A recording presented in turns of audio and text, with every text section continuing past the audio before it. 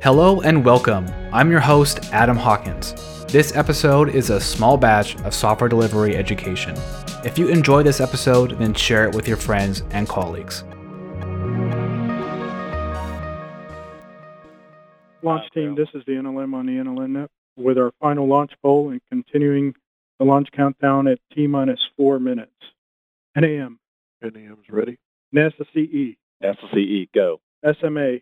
SMA's go. SMD. SMD is go. Mission Manager. Mission Manager is go. Copy that. The team's ready to release the hold at T-minus 4 minutes. Status check to proceed with terminal count. Atlas systems. Propulsion. Go. Hydraulics. Go. Pneumatics. Go. LO2. Go. Water. Go. Centaur systems. Propulsion. Go. Pneumatics. Go. LO2. Go. LH2. Go. ASGAS. Go. Electrical systems. Airborne. Go. Ground. Go. Facility. Go. RFFTS. Go. Flight control. Go. Instrumentation. Go. COM. Go. ECQ. Go. Umbilicals. Go. ECS. Go. Redline monitor. Go. Quality. Go. OSM. Go. ULA safety officer. Go. Range, weather, and clear to proceed. Go. LC, this is the LD on channel 1. LC, you have permission to launch. Roger. Proceeding with the count. You just heard the NASA flight director run through a launch team poll. The flight director asks each system for a go, no-go. All systems must be a go for the launch to continue. This practice is critical because launching with the incorrect conditions may be catastrophic. The same practice applies to deployment pipelines. Deployment pipelines are a series of steps. Each step has 3 parts. Step 1. Verify preconditions. Step 2. Do the work.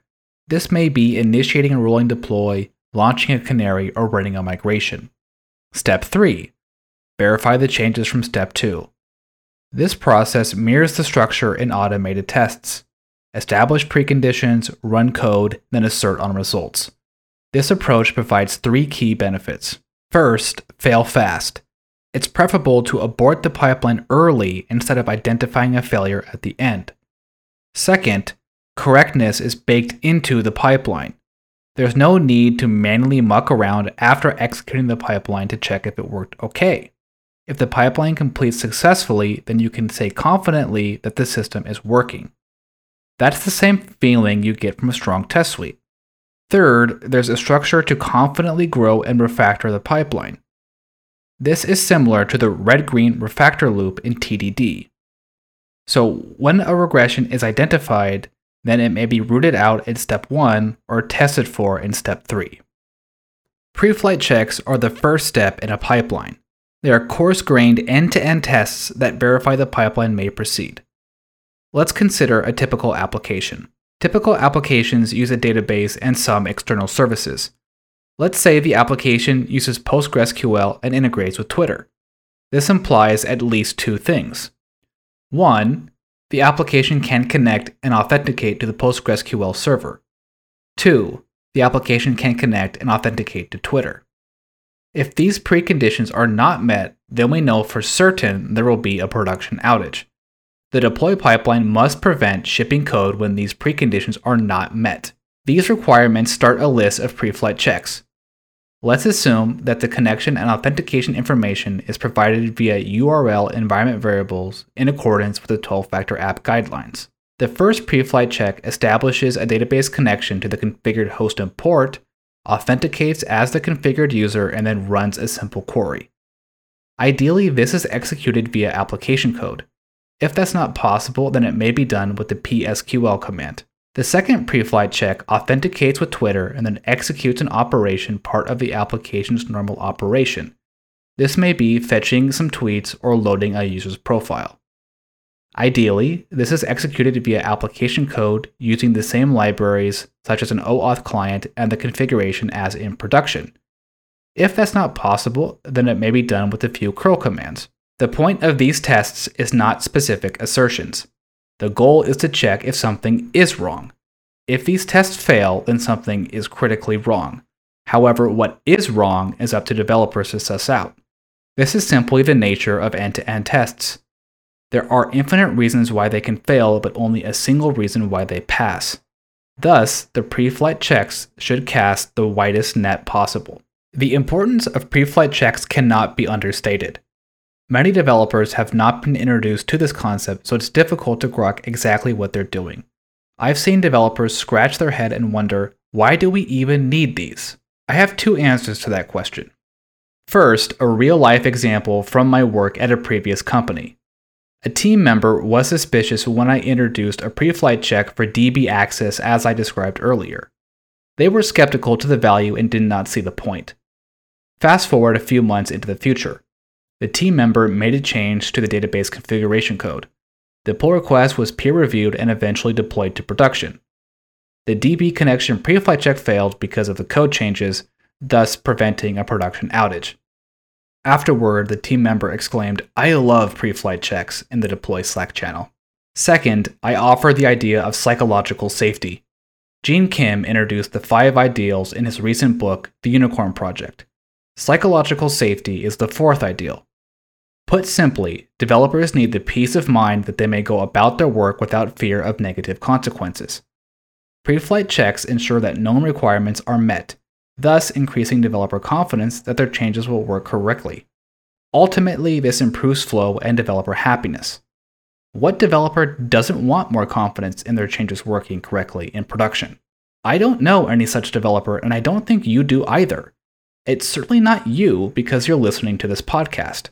So here's the sequence of pre-flight checks in my deployment pipelines. Allow me to put on my launch director hat for a minute. This is the launch director preparing for production deploy, initiating pre-flight check sequence. Config. Config is go. Static configuration files pass static analysis. Credentials. Credentials are go for deploy. Validity confirmed. DNS. DNS is go for deploy. External services are resolvable. Traffic. Traffic is go for deploy. External services accepting incoming connections. Services. Go for deploy. End-to-end tests okay. Dry run. Go for deploy. Dry run completed successful with target configuration. This is the LD on the deploy channel. Pre-flight checks are go for deploy. Pipeline is cleared for release in T-minus 5 seconds. 4, 3, 2, 1, 0. All engine running. Liftoff. We have a liftoff. 32 minutes. All right. Let me step out of the control room and take the headset off. Now I can elaborate on each check. The order uses the fail-fast approach. The first config check is a sanity check. Many services use static configuration files in JSON, YAML, or TOML. They're usually parsed when starting the application, so they should be parsed before using a tool like JQ. This also includes the validity of any certificates. The credentials check verifies credentials separate from external services. Examples include AWS keys, instance profiles, and one-off API keys or tokens. The check should call an identity type operation. So for example, if AWS access is required, then this can be verified by calling the AWS STS getCaller identity command. The DNS check uses the dig command. This verifies resolution of all external services hostnames. Imagine looping over all the environment variables ending in _URL and then calling dig with the hostname. This is the first external services prerequisite. The next traffic check uses the netcat command. This verifies that configured hostnames accept traffic on the declared ports. Like the DNS check, imagine looping over the variables, parsing the hostname and port, and then using the netcat command. If these two checks are a go, then the services check follows. The services check runs the end-to-end tests I described earlier. Just to reiterate, the goal is to verify the service can connect and use the external service as required for normal operation. I also described the final dry run check in a previous episode on the config factor. Learn more at smallbatches.fm/6. This check executes as many code paths in the application as possible and then stops just before accepting incoming traffic. This verifies the application can load the target configuration, meaning nothing is missing, unparsable, or unexpected. This checklist hits the 80-20 sweet spot. It eliminates many regressions and will certainly save you when you least expect it. That completes this batch. Visit smallbatches.fm to subscribe to the show for free. Would you like a topic covered on the show? Then call +1 833 933 1912 and leave your request in a voicemail. Hope to have you back again for the next episode. So until then, happy shipping. Want to learn more about DevOps without wasting your time? Then sign up for my free email course at freedevopscourse.com. My course combines the best from the DevOps Handbook, Accelerate, and years of software delivery experience. You'll learn the 3 ways of DevOps and the 4 KPIs of software delivery performance. More importantly, I'll show you how to put that theory into practice. That means shipping better software faster.